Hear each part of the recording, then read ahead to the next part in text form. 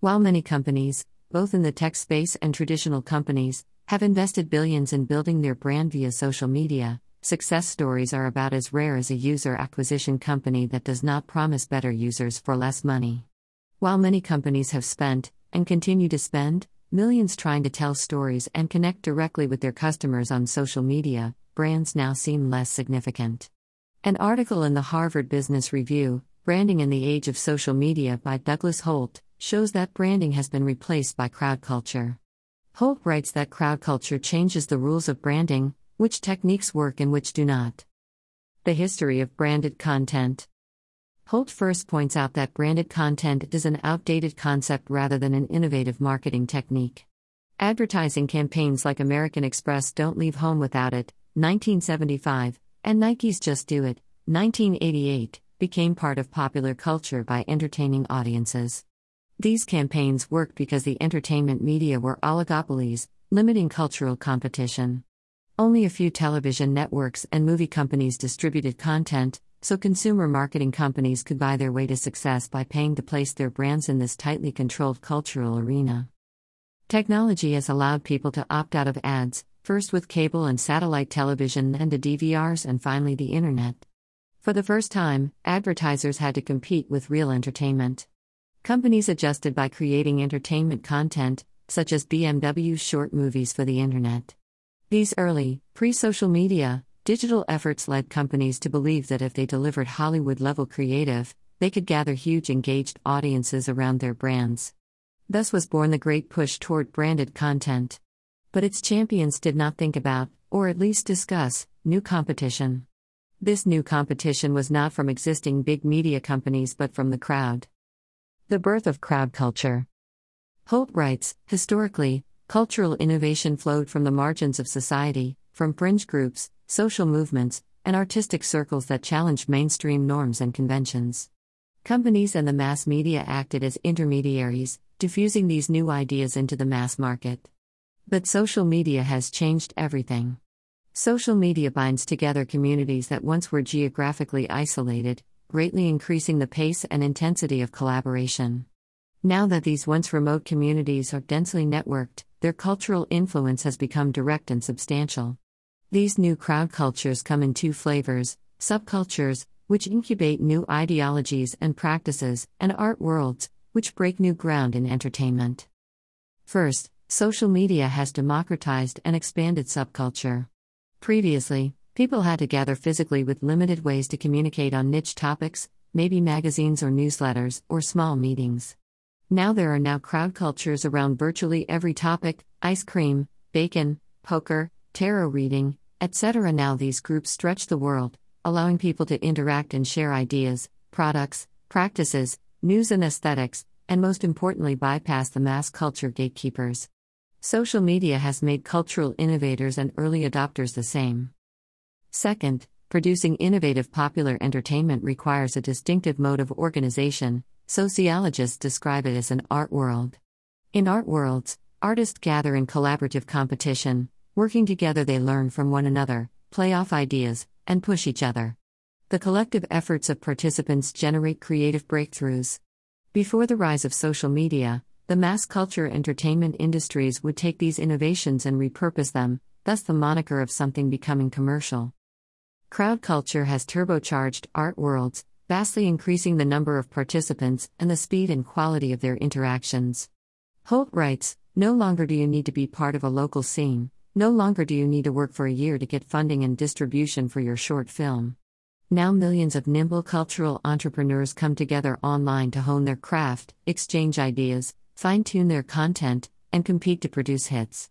The net effect is a new mode of rapid cultural prototyping, in which you can get instant data on the market's reception of ideas, have them critiqued, and then rework them so that the most resonant content quickly surfaces.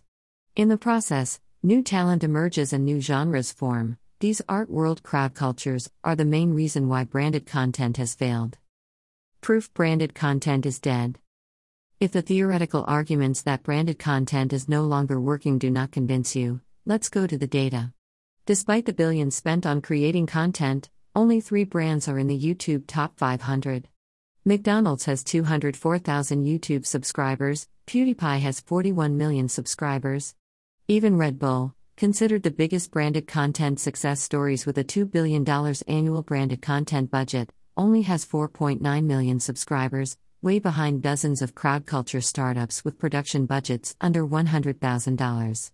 Dude Perfect, started by 5 Texas University athletes who make videos of trick shots and goofy athletic feats, has 8 million subscribers, 3 million more than Red Bull. It turns out that consumers have little interest in the content that brands churn out. Very few people want it in their feed. Most view it as clutter, as brand spam. When Facebook realized this, it began charging companies to get sponsored content into the feeds of people who were supposed to be their fans. The alternative to content marketing. Given the emergence of crowdculture, you can either abandon branded content or follow a strategy of what Holt calls cultural branding. There are 5 principles to cultural branding that can help your company succeed in social media. 1. Map the cultural orthodoxy. In cultural branding, the brand promotes an innovative ideology that breaks with category conventions. To do that, it first needs to identify which conventions to leapfrog, the cultural orthodoxy. Thus, the first step is to understand what is currently considered common sense. 2. Locate the cultural opportunity. Over time, cultural orthodoxy begins to lose traction as people understand alternatives. Before social media, the influence of these alternatives would have been marginal, as the mainstream controlled the conversation. Social media, however, allows the crowd to convert a niche conversation into mainstream beliefs.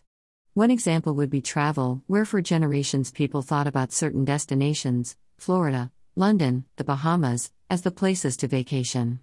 Then with people sharing pictures and stories of the Maldives, Patagonia, Seychelles, etc., the travel industry changed dramatically.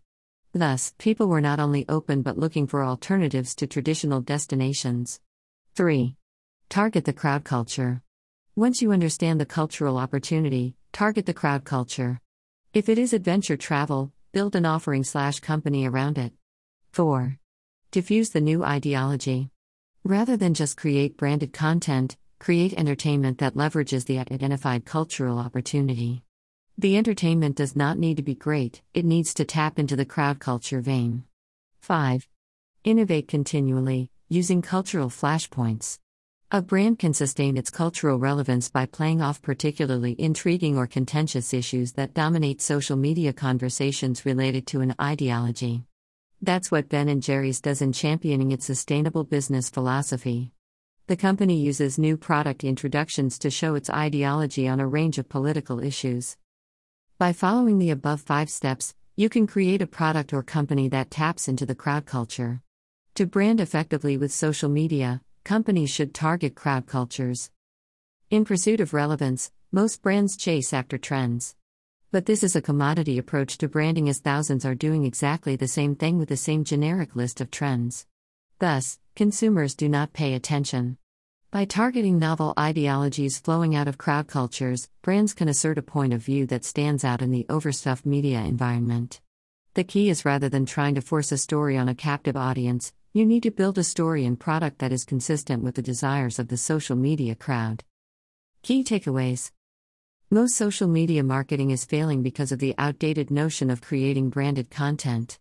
Huge social advertisers, like Red Bull and Coke, fail to get a fraction of the mindshare of social media celebrities like PewDiePie. Crowd culture brings together enthusiasts and advocates of certain beliefs and interests through social media, disintermediating traditional entertainment. To brand effectively with social media, companies should target crowd cultures. Most brands chase after trends, but hundreds of companies are doing exactly the same. By targeting novel ideologies flowing out of crowd cultures, brands can assert a point of view that stands out in the overstuffed environment.